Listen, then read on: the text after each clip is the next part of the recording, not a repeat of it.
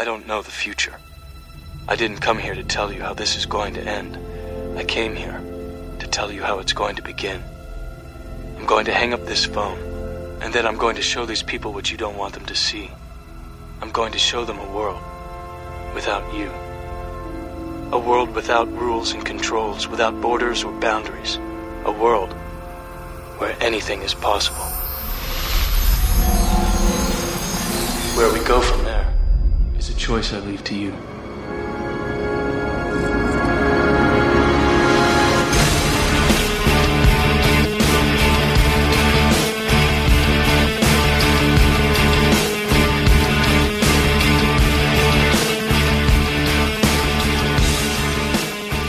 Hello, and welcome back to Keanu Believe It, the Talk Film Society podcast that is all Keanu Reeves all the time. I'm Sam Van Haren, assistant editor at TFS, and a lifelong fan of the singular Keanu Reeves. I will be your guide through his diverse and interesting career. Each week, a guest and I discuss a film from his filmography, which we're working through in chronological order. On this episode, we'll be discussing Johnny Mnemonic. Joining me to discuss the 1995 cyberpunk action thriller is Danielle Ryan. How's it going, Danny? Hey, it's good. It's going good. How are you? Doing very good. We get to talk about a ridiculous and wonderful Keanu movie. So before we do that, what are your thoughts of Keanu in general? I feel like if I met somebody who told me they didn't like Keanu Reeves, I wouldn't trust that person. So he's pretty much like the golden status for Hollywood and for celebrities that are cool people in real life and they're cool people in the movies. So I love Keanu. So super stoked to be here and talk about him in one of his most ridiculous roles. Awesome. Yeah, you're in the right place for sure. So for those of you who don't know, Johnny Mnemonic is it's almost hard to describe, but it is cyberpunk. It's actually from William Gibson, which I didn't actually realize until I rewatched it earlier this year, because he is kind of the founder of cyberpunk. I'm not super into. I mean, I enjoy it, but I'm not super well read in, especially in fiction. But are you into cyberpunk very much? I do like cyberpunk. Gibson is a little bit dense. He's kind of difficult to get into. His book Neuromancer is kind of considered like the first major cyberpunk book, and right. I've had a hard time getting through that one, but I have read the Johnny Mnemonic short story, and I've read some of his other works, and Gibson is really, really difficult, and I'm surprised that they chose to translate his work, as opposed to there's some other stuff that might have been a little bit easier, and some of the later cyberpunk stuff, too. Right. Especially like what they call post-cyberpunk, which is like Neil Stephenson's Snow Crash would make that would make a great movie, would be super easy to translate. This one's a little more difficult because you're working with pre-internet ideas of the internet. But yeah, I love Gibson, and I do have a little bit of knowledge on Johnny Mnemonic and the world and the characters and everything, and I love me some cyberpunk. Yeah, I remember watching this for the first time. I don't remember how old I was, but I remember it was the first kind of thing. I was into Keanu Reeves, so I was like willing to watch anything that he was in, even if I didn't know what it was about. Same. So I remember watching this, literally having I probably hadn't even seen Blade Runner at that point. Like, it was where I had no knowledge of that kind of thing, apart from maybe, I don't know, are you familiar with the cartoon? I don't know if I'm I don't know, but the cartoon Reboot. Oh, I know Reboot. That's, so maybe that was the only exposure to even slightly this kind of computer sci-fi weirdness. But so this movie, I remember liking it as a kid, not necessarily understanding it. So I was kind of worried when I first went to revisit it earlier this year. But it's just so much fun. It is. It's a really fun movie, and that's why, everybody I know that has seen it when they were a kid, they're like, I loved it when I was a kid, and there's so much stuff in this that kids probably shouldn't be seeing. It's kind of like Total Recall. Like, I remember my brother and I loved Total Recall as a kid, and I'm like, who let us watch that? Oh, my dad, that's right. He actually went, guys, Total Recall's on TV, come watch it. That was my first cyberpunk movie, so that's where I got my start with Arnold. Fantastic. But with Johnny Mnemonic, it's just such a fun movie, and while it doesn't always work, and some of it kind of is a little shaky, and some of it is super dated, overall, I think that its heart is in the right place, and that the people involved are giving it they're fun. They're giving it their all. They're having fun with it, and so it works based on that. And with this cast, and William Gibson did write the screenplay. Now it was edited super heavily. Apparently, the movie he originally kind of oversaw was much funnier, a lot lighter. Which would have been great, because Gibson's got a really dark, dry sense of humor, so that could have been a lot of fun, and those humorous moments are still kind of there, like, the I want room service rant is very funny, and it's kind of, that's Gibson's sort of sense of humor, is that, like, you shouldn't really be laughing at this guy having a nervous breakdown, but it's kind of funny. Yeah, and it's kind of clear that, this was in the mid-90s, so they kind of adapted it into I'm sure studios, to get money, were like, make this more of an action movie, make it darker, make it try to be more serious. That's what they were, that's what people were going to see at that time. So, but what we got is still a fun, again, it's just really enjoyable.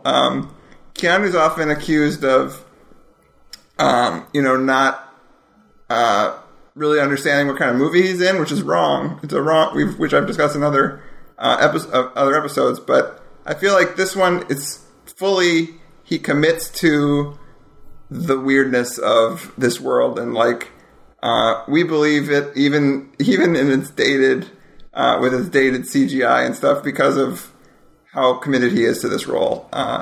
He's just super, and it is funny in parts, which is, and I feel like that's purposeful. It's not funny because it's lame. It's funny because it was intentional. So he has a lot of fun with this role.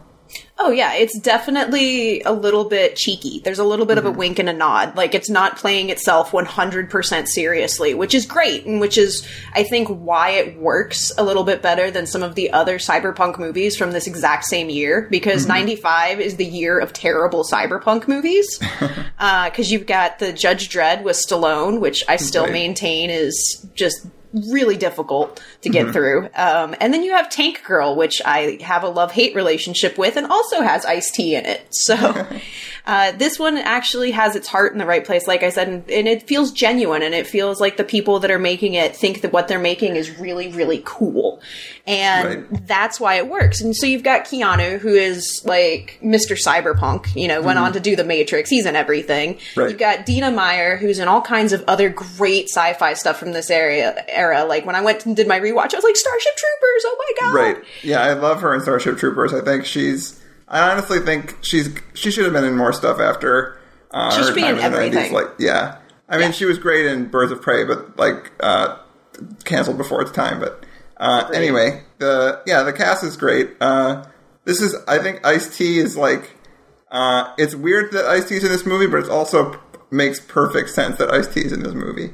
For 95, you basically, if this movie had come out in 99, it would have been Ice Cube instead of Ice-T, but that's how they basically did that, was they would you'd get one of the ices, depending on which part of the 90s you were in. And I love it opens, we'll get into the plot a little bit here. It opens with a scroll, as it does, because it's just got to convince people who know nothing about cyberpunk, kind of what all cyberpunk worlds are like, which is corporations are in charge, technology's really crazy, but everyone's poor. It's basically how everyone's miserable. Corporations rule the earth. I love that it says, like most 80s, 90s movies set in the future, it's always set probably not far enough in the future, because it says it's 2021, so we're clearly 3 years away from, having virtual internet and storing data in our brains. So we are totally that. We are totally 3 years away from being able to telepathically communicate with dolphins that are on smack. We are so close to that.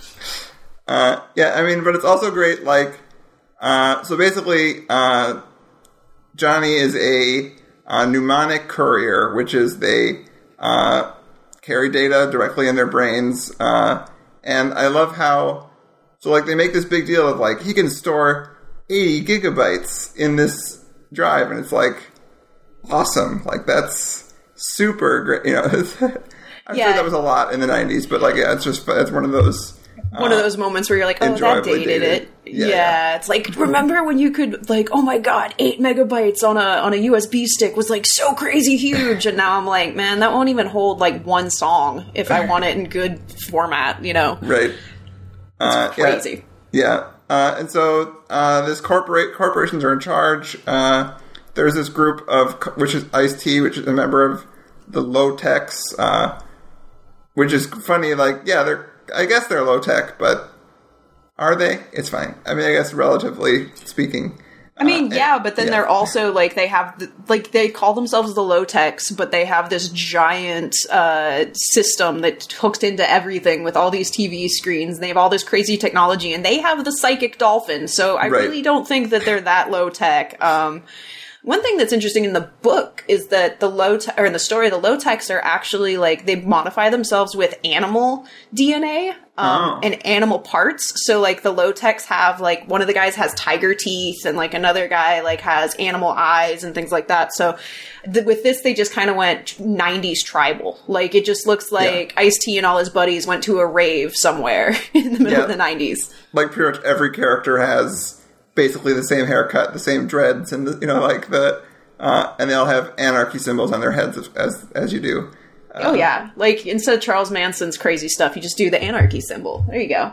Yeah, and then so basically it opens with Johnny in bed with some random girl he picked up, and there's but it also again Keanu does a great job of selling this with immediately kind of getting the emotions of it, where this girl's leaving and he's like, why don't you stay? And it's clear that he's like he's rich, but he's very sad and,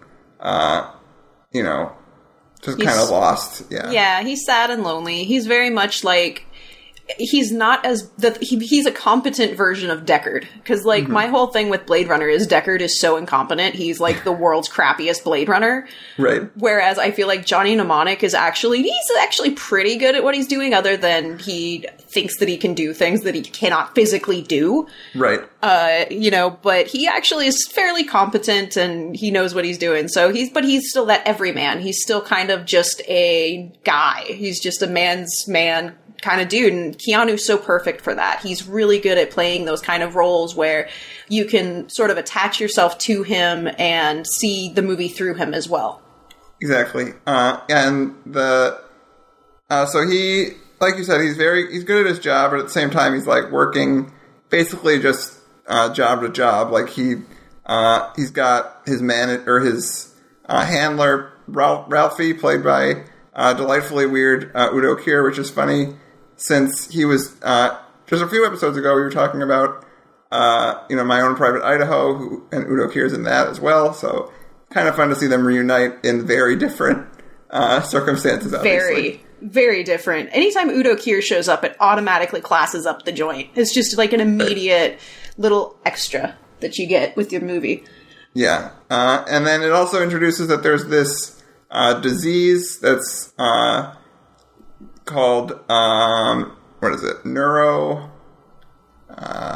Anyway, it's a disease that's killing people across the world. And there's like, no one knows what causes it or what the cure is. Oh, here it is. Nerve attenuation syndrome. That's it. Yeah. Cause it's NAS. They call it NAS a couple times. Yep. So we'll refer to it as NAS because I'm not going to be saying that 1,200 times. So,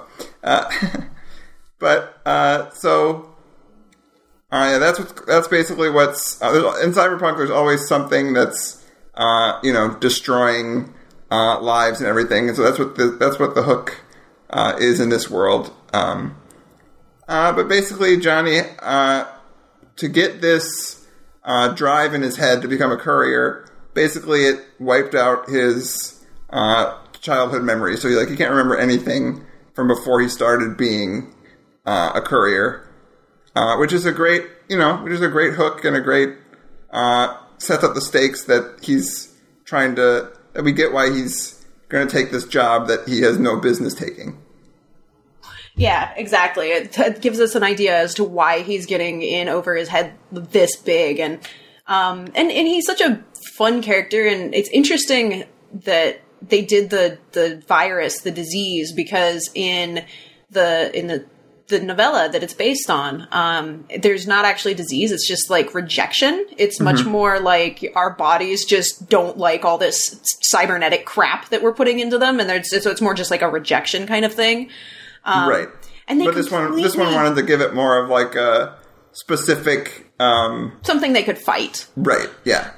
Something that, well, I mean, basically it's a MacGuffin disease. Right. And then they give Johnny the MacGuffin Deus Ex Machina cure. And they need to have some kind of mystery too. So there needs to be some. They don't want to come out right saying it, so they all saving to the end. But yeah, he takes this job. Basically, he has storage of 80 gigabytes. He takes this basically like a stim to let him carry twice that amount, but the job requires that he carries like 4 times his recommended limit. And basically what they say is that if you do that, you're basically going to die. Like you maybe have, even if you have a little bit over, you have like maybe 3 days before you die. And so he basically has 24 hours, so it's got a very, good ticking clock to it too. Yeah, and it's so funny that they're like, yeah, you have 24 hours, and they keep calling it seepage. They're like, before there's seepage, and I'm like, oh, ew, that just sounds gross, but it's the idea that the data is actually going to seep into his brain, and like, it'll overtake the parts of his brain that he needs for things like breathing and movement.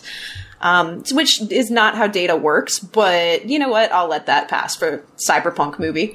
Yeah, I mean, and again, you need to, if you're going to enjoy this movie at all, you have to stop thinking about that kind of thing. Like, it's fine. It's not, cyberpunk's not actually about especially in this, it's not about that it's accurate, it's more that just the ideas that's going on, so we can roll with it.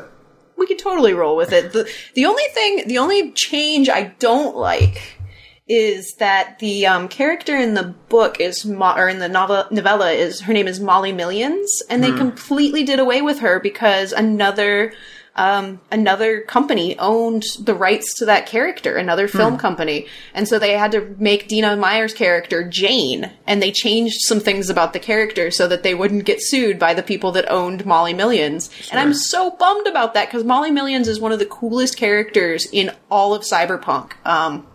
She has a black Mia Wallace bob haircut. Amazing. And her fingernails are razor blades, and her eyeballs are mirrors. Yeah, we need to get that going. Let's get I don't know, put Olivia Munn in there. Someone, just someone gets a franchise. We need more female-led cyberpunk. Let's get going. Let's do it. And I mean, I love Dina Meyer. She's great as Jane and all that, but they do kind of damsel her, and she's not quite as cool as Molly Millions. So I wish they'd let me have that. But maybe one day we'll get William Gibson's whatever, and I'll get my Molly Millions stuff. Yeah, and they don't really. I mean, Dina Meyer does a good job, but like her character is kind of. It's not really even clear what she is. Like, they say bodyguard, and they say that she has upgrades, but like they don't. Again, it's a 90-minute movie with a lot going on, so they don't really. That kind of gets lost in the shuffle of kind of describing that. I mean, clearly that. I guess that the guys that are more technological need tough people and they all have attractive women around them, so that's fine. We get it, but yeah, I kind of wish they would have delved into that a little more, but I understand. Yeah, the good thing is that at least she and Keanu have some chemistry, because they totally wedge in this love story that you're like, okay, please at least have chemistry, and they do. They have some good chemistry, and I'll watch Keanu make out with hot people all day, so that's fine. Yeah, for sure. And so basically, he goes to this job, gets a mysterious package of data. There's these frantic scientists that, are like, "Are you sure you have enough space in your head to take care of this?" He's like, "Yeah, it's not a problem." I love his entrance in here where he's like got a briefcase, and of course he lifts it up saying, "I've got anchovies, pizza with anchovies." Yeah. He's kind of a smart ass, and it's fun. And that's what makes his eventual breakdown so much fun when he's just yelling and I want a $10,000 a night hooker. I want room service, because he's been kind of this ass this whole time. So it's really easy to believe that he would act that way and that he'd throw this temper tantrum. Which it's kind of reasonable. If I thought I only had 18 hours to live, I would probably throw a pretty massive temper tantrum too. Right. I like how the they secure the data with a password, which is 3 random images grabbed from the TV, and I actually like how they could have just seemed like they did that for the hell of it, but they actually have a reason, which we'll get to in a bit. But it's just kind of fun, the just anime and superhero images that are the passcode, which is. Well, and it's cool because they use they used actual anime and superhero, because Vampire Hunter D's in there. And I think it looks like G.I. Joe's in there too. Mm-hmm. So it's really cool because you actually do get to see flashes of old cartoons, and it kind of makes it feel a little bit more real and a little bit more cemented in our world. Yeah. And so the Yakuza are the big crime syndicate in this world, across the entire world, and they come in, basically kill everyone in the room. It's a classic. Johnny happened to be in the bathroom when it happened, so he's able to. He also kills a guy, but he's able to get out. And then, of course, I love how the city that he has to take the package to is Newark, New Jersey, and they're like, free city of Newark, and it's like, yeah. That's awesome. Yeah, it's like you usually expect, you're going to Manhattan, or you're going to LA, or they're like, you're going to Newark. Cool. All right. And so, he goes there, and then he discovers that Ralphie is fucking him over. He's basically, again, it's this movie, it's got issues. It's got some pacing and some scripting issues, where it's clear that they cut out quite a bit, because it's a little... they just jumping to scene, I don't know, Ralphie's basically mostly just in this, on a screen telling him that he's betrayed him, and it's it's unclear who, it all makes sense by the end, but for a while you're a little lost, who's controlling this, but maybe it's purposeful because it's a chaotic world or something, but I don't know, if I hadn't seen it before, I maybe have been completely lost by this point, but...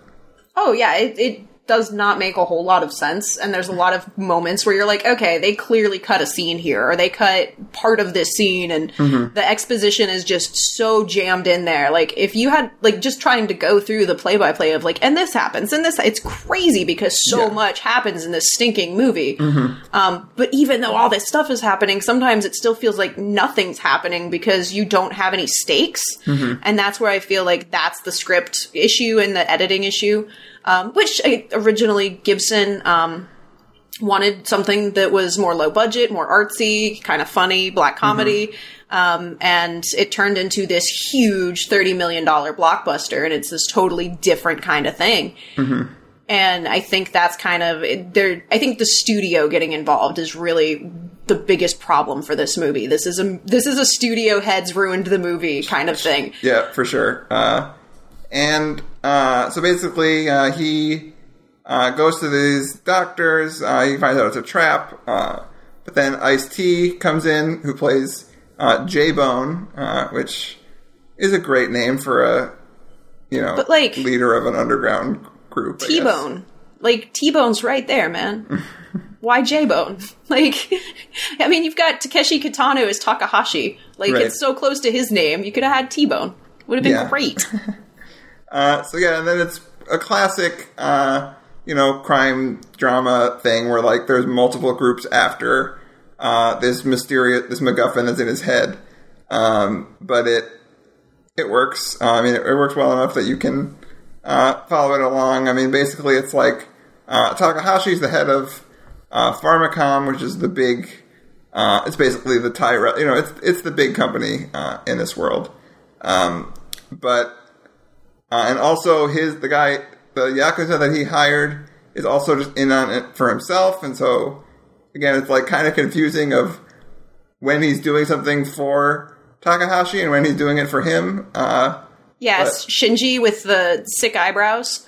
Yep, and his awesome laser garrote that comes out of a nail ring. Yeah. Yes, in the book it's in his thumb. It's actually like it comes out of his thumb, which is like that's cool. Yeah. Mm-hmm. It is. It's like a laser garrote that comes out of his thumb, and Shinji with the magic eyebrows and Takahashi don't get along, and so that's kind of a weird thing because you just get dropped into this scene where they're talking to each other and they're clearly working together, but they're not very friendly, and it's kind of confusing.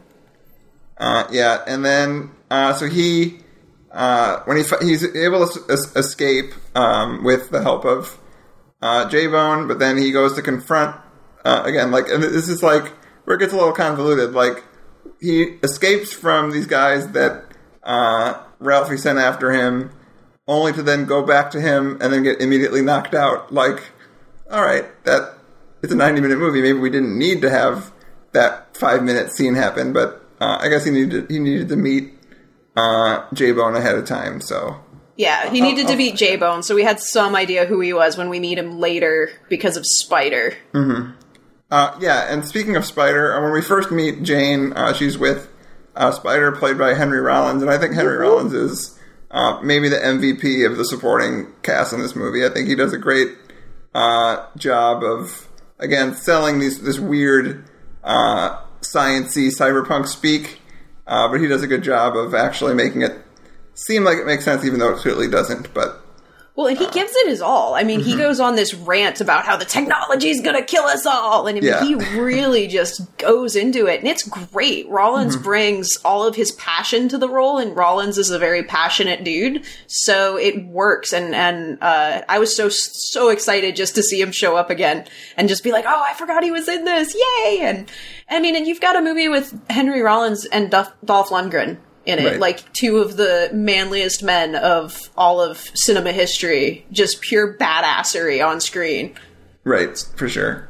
And then, let's see, what's next? They almost cut, Takashi almost cuts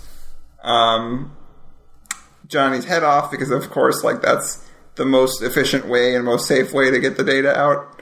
And obviously just, there's this great, like, dry ice in a metal bowl that's supposed to look like a container for his head, and it's all just grody, and like he's in this rundown clinic or whatever. It's all just really, the movie, the production design is really something interesting in this. I mean, it's clearly not super high budget. I mean, it was $25 million, which is quite a bit at the time, but still, it's like, I think it does a good job of making it feel like a rundown world.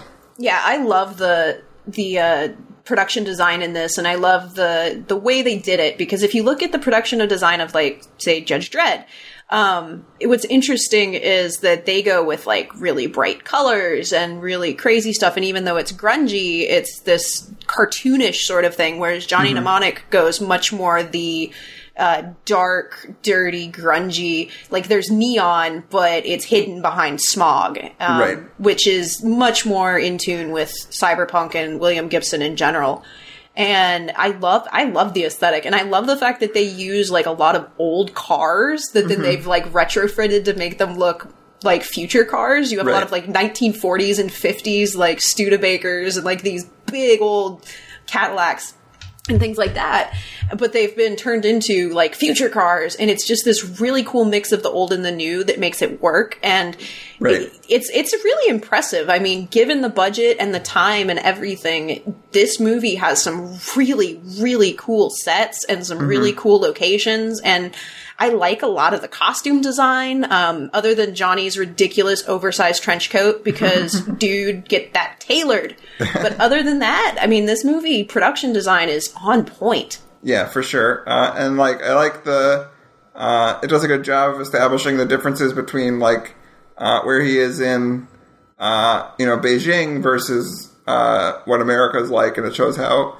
that's a great thing, the way it like, I mean, they don't really talk about the rest of America, but I'm assuming it's crappy in, like, the majority of...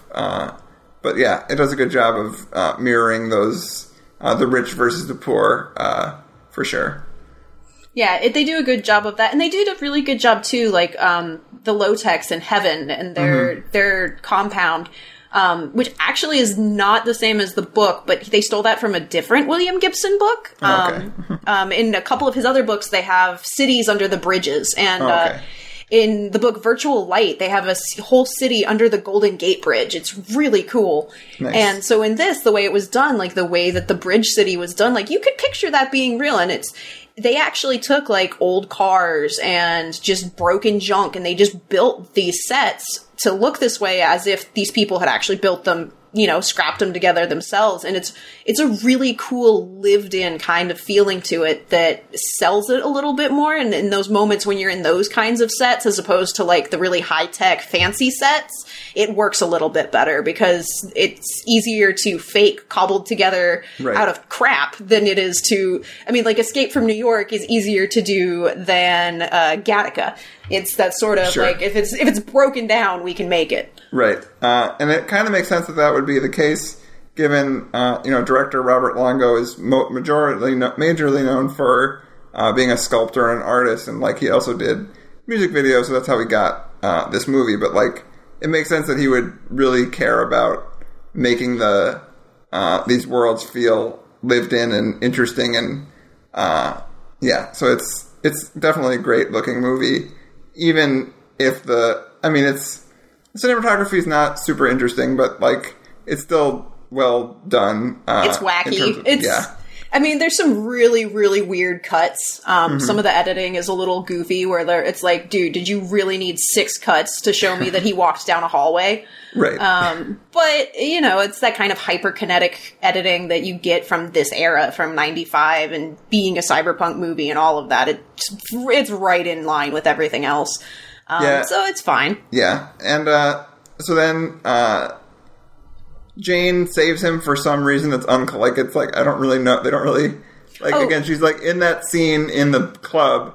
He offers her money. He offers her the most money. Like, she basically decides, like, she sees this, like, situation going down, and she goes, how can I wedge myself into that situation and somehow make it benefit me? Like, because she jumps in and starts arguing with Johnny and the Yakuza guy, and she's, like, basically getting them to bid against each other over who she's going to kill, like, who will pay her more. So, which works, and that's actually very similar to the Molly Millions character, and that's actually my favorite moment of Jane's, is that she's basically just like, hey, who can I screw over and do okay for myself on? Right. That is fun. And then, so basically, there's this great part where they escape again, with the Low-Tech show up with all their, like, slapped together bow and arrows and crossbows and stuff, like, but then there's a scene with them walking through they, like, escape into the underground, subway, and there's this, where he says, like, I need a computer, and there's just a great, I'm not going to try to imitate his line delivery, because it's perfect and wonderfully Keanu, but, it's just really, it's like really intense, over the top again, but it makes it work for the kind of, it helps you buy into this wacky world, the fact that it's not taking itself too seriously. Yeah, exactly. Well, and then to have the villains that you do, so Shinji has those crazy eyebrows, and he's he's one of those faces that you see in every 90s movie. He's he is the Asian henchman guy. And so you've got him, you've got Takeshi Kitano, who is, I mean, he's cyberpunk royalty. Yeah. He's the best thing about the Ghost in the Shell remake. Mm-hmm. And he's in so much great stuff and so much great genre stuff. So you've got him as a villain, you've got Shinji, and then Dolph Lundgren playing like this weird Jesus freak with a crucifix knife and all this crazy shit, and he's coming after Johnny. So the villains are so wacky and crazy that it's great that Johnny's kind of more normal white bread American. Yeah, and I love that Dolph Lundgren is one of my favorite parts of this movie just because of how ridiculous his character is. I mean, I love that he's this, like, he's obsessed with getting upgrades, which he thinks, like, maybe brings him closer to God or some nonsense, but then, like, I like that his name is just Carl. Like, it's not, like, he's not named, like, the preacher or something. It's just, he's Carl. Yeah, Carl's just really into becoming like Jesus, and he's got this whole like late 80s buff bronzed white boy Jesus thing going on, and he's got the long blonde hair, and he's got the crucifix knife, and he kills people with nails. It's just it's so ludicrous and over the top, and it's fun. And that's the thing, is like nobody in this movie is afraid to just be silly and just go 100% with it. Nobody takes themselves that seriously in it, so it works. And with this cast, that's perfect. I mean, you couldn't ask for a better cast of people who know how to take it up a notch. Yeah, and I like how I mean, Shinji kind of just pops up, and Carl kind of, like, they're fun in terms of there being ridiculous threats, but, like, the one that they really get into a little more is Takahashi, and Kitano does a good job of selling that he's, like, he, like, lost his daughter to the disease. I mean, again, they don't spend too much time with him, but I think it's more him selling it more than anything actually on the page, but when he's sad about his daughter, like, I mean, he's still a jerk, but, like, we kind of see why he's, whatever, it kind of makes sense whatever he's after, which we find out later is, basically, he's holding the cure in his mind. Basically, Pharmacom discovered the cure to the disease, but obviously selling drugs to treat the disease is more profitable than selling them the cure. So again, once we discover that, like, it all makes sense why Takahashi's so obsessed with getting this data. Yeah, and Takeshi Kitano is one of those actors, like, he's so good at getting you to empathize with him. I empathize with his character in Battle Royale, and he is probably the most scummy, awful character in the entire world. Like, he's gleefully sending middle schoolers to kill each other. And yet he still imbues the character with such a humanity that you still sort of identify and at least can empathize with him.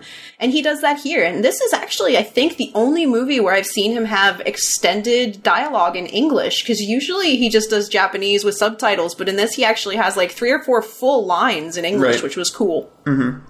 And I was wrong there for a second. Yeah, he doesn't actually know what is in there, like, because there's that reveal later where he discovers it. Anyway, so he's just after it because it's his stuff. Because it's his. He owns it. It's his, and he wants it back. Yeah.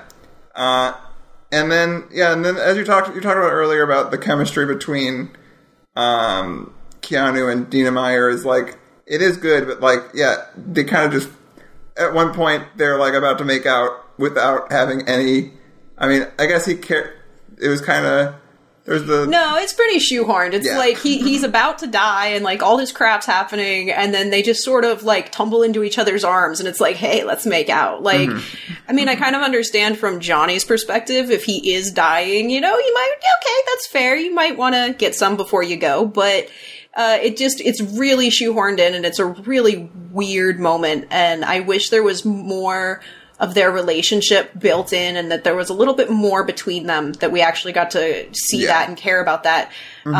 Because if Jane is sort of our Molly surrogate, then, you know, that's, we fans of the original want them to get together, because Johnny Mnemonic and Molly are like OTP. Love it. So, right.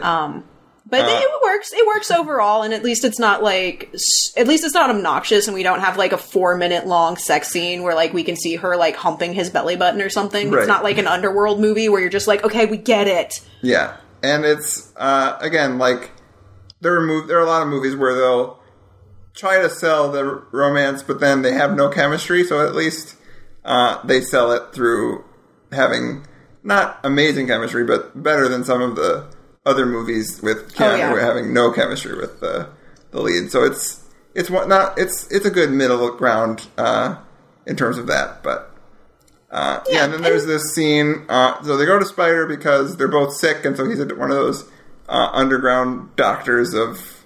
I like how they say doctor, but like he's both. It's almost like they're hackers and doctors, which makes sense for cyberpunk. But so basically. We find out that he was the one that they were supposed to be delivering the data to, or at least him. He's like part of another underground group of like doctors that are trying to, basically save the world because they know that the corporations only care about profit. So it kind of it just drops us into that. Like, okay, here's this group. We'll never talk to them about them again because. Carl's going to crucify Spider, but I don't know. It all makes sense. It works well enough that you can still enjoy the movie. So yeah, you can still sort of follow the plot thread, and it keeps moving, so it doesn't let you spend any time thinking about how what you just saw didn't really make sense, and it just kind of keeps going, and it's just like, and then it's like a really good improv sketch. It's like, and then, and you just kind of run with it, and it works because of that. Because you go from like, oh, okay, we're gonna go find out about this underground, thing in Spider, and then Carl kills Spider, and then they go back to J-Bone and J-Bone's heaven, and he's got the 12 Monkeys TV tower going on. Right. And that's when we get introduced to Jones the Dolphin, which is still just one of my favorite things in anything ever, because... Yep. He's a dolphin used by the Navy, for psychic, hacking and all this different stuff. And, in the novella, you find out that the Navy got him addicted to heroin so they could control him. So he's a smack-addicted dolphin living in a tank, under a bridge with Ice-T and all of their buddies in their TV tower. And it's just so crazy. And that's what cyberpunk should be to me, is like that out there stuff. Yeah, and I love, but then like I like that Johnny's reaction is the appropriate reaction. Like, this is it. This is the big, the big winner is a dolphin with cybernetic brain. Like, yeah, he's like, you're gonna fix me with a fish, and he's like, it's a mammal. Yeah, and like Jones does not like being called a fish. Yeah, like he starts attacking him. Like, and they're like, it's okay. He's with us. Yeah, they're like, Jones, don't, it's okay, because, he uses, Jones actually can attack people with microwave rays, which is just magical. He shoots them out of this, cable dish, basically. Right.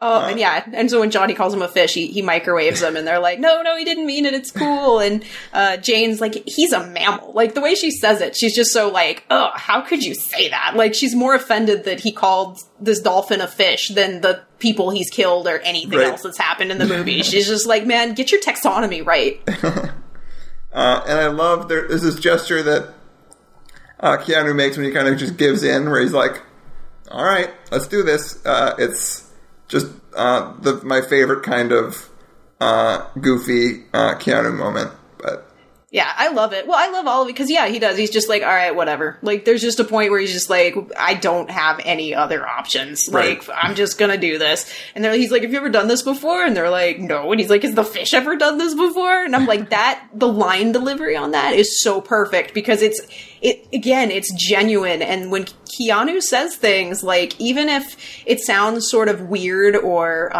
sometimes just the way he delivers dialogue is a little stilted, it still works because it's him, and that's just the way he is. And so it's not like it's not like William Shatner where it like really takes you out of it, where it's like, oh God, he learned this in acting class, right? But with Keanu, it's just the natural cadence of his voice. Yeah, for sure. And it usually, when he picks the right project, like, it works perfectly. So again, in this, it's like you need a Keanu type to be this the main character of this movie, so get Keanu. So it's great. You need somebody who's going to be Mr. Cool Guy, but who isn't going to be like, you don't want a Bruce Willis, you don't want a Sylvester Stallone, you don't want that big macho manly man action hero. You want kind of like a little bit nerdier, a little bit more normal cool guy. And I think like Keanu's perfect for that. And this is really just this was his warm up for playing Neo, really. Right.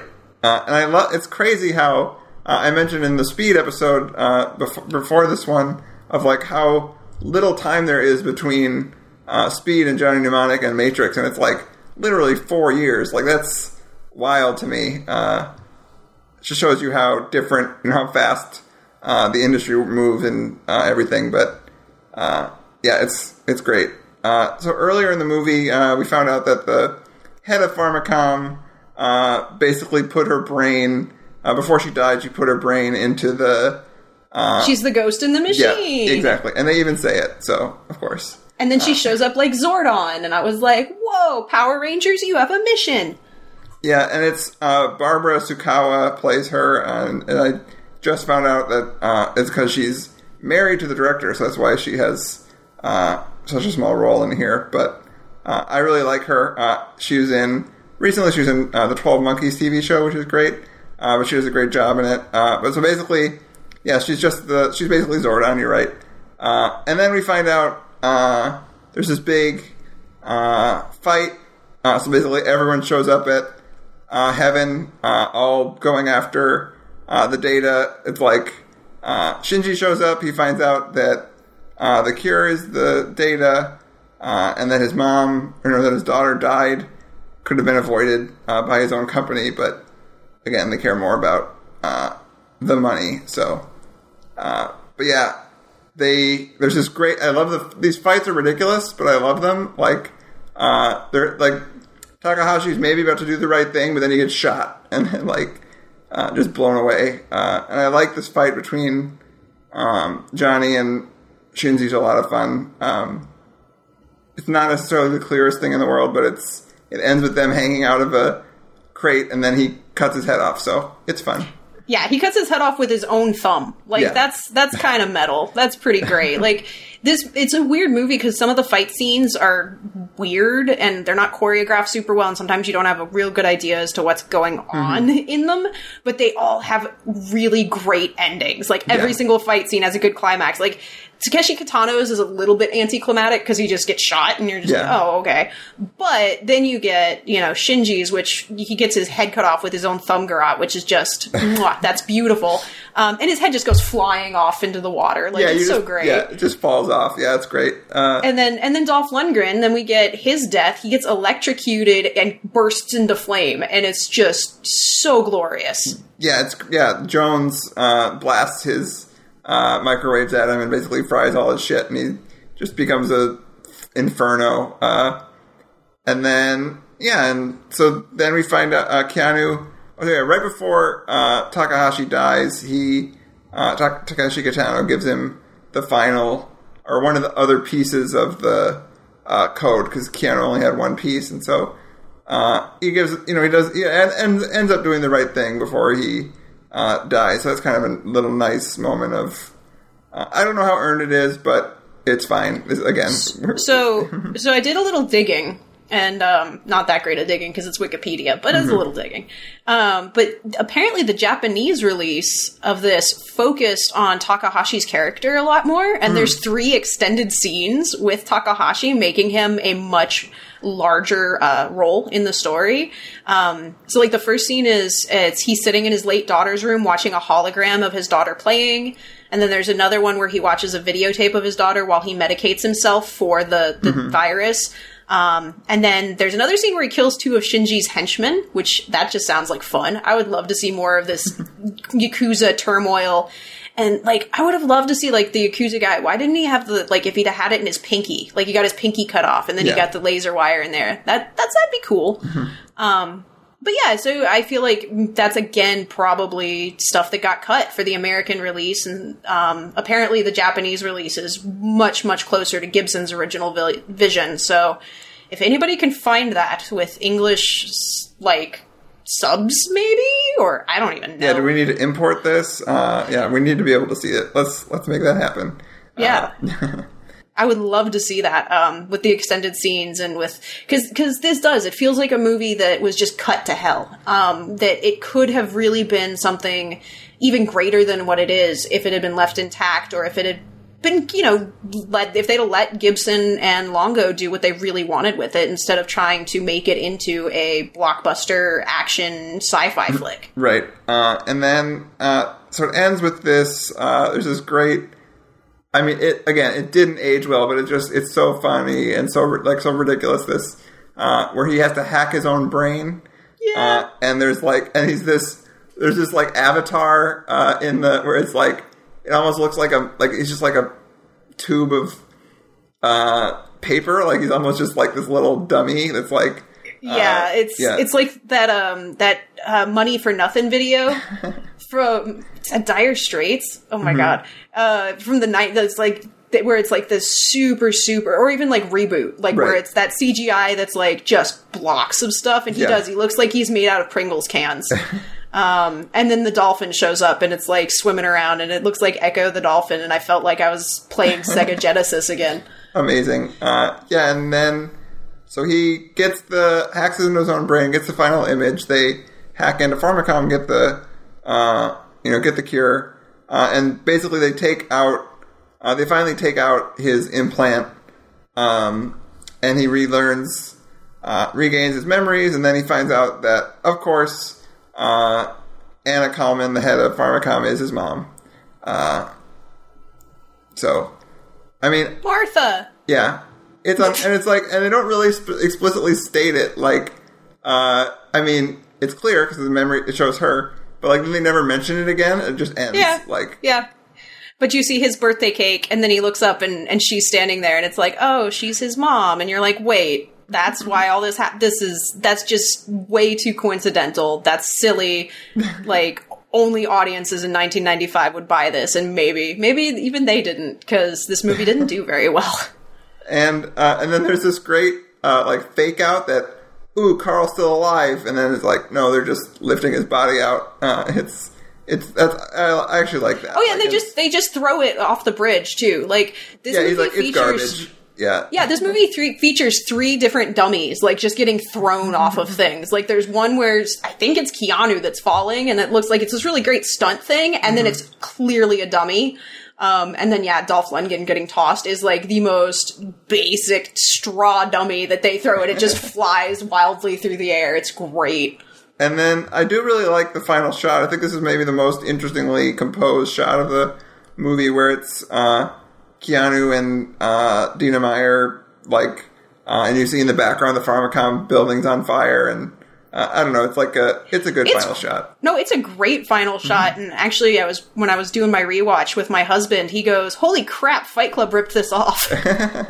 And I was like, sure. It does. It looks like the Fight Club where they're standing there watching the buildings go down. It's very similar. It's Johnny and Jane, and they're holding hands watching this flaming building. It's a great shot, and it's a great end to the movie. Right, for sure. So that pretty much does it for this wild and very enjoyable movie. And I definitely would recommend it to any Keanu fan. This is, again, it's ridiculous, but you need to see it. It's the kind of the perfect 90s sci-fi movie for Keanu to be in before he it was in one of the greatest of all time. So definitely check this out. This is one I definitely recommend to people. I mean, I recommend it with, a little note, it's a little dated, it's a little silly. But anybody who likes science fiction and 90s science fiction especially, this one's kind of a hidden gem. The script and the editing are weird, but everything else is so great. And it was clearly made with, at least some love from the folks behind the scenes. Sure.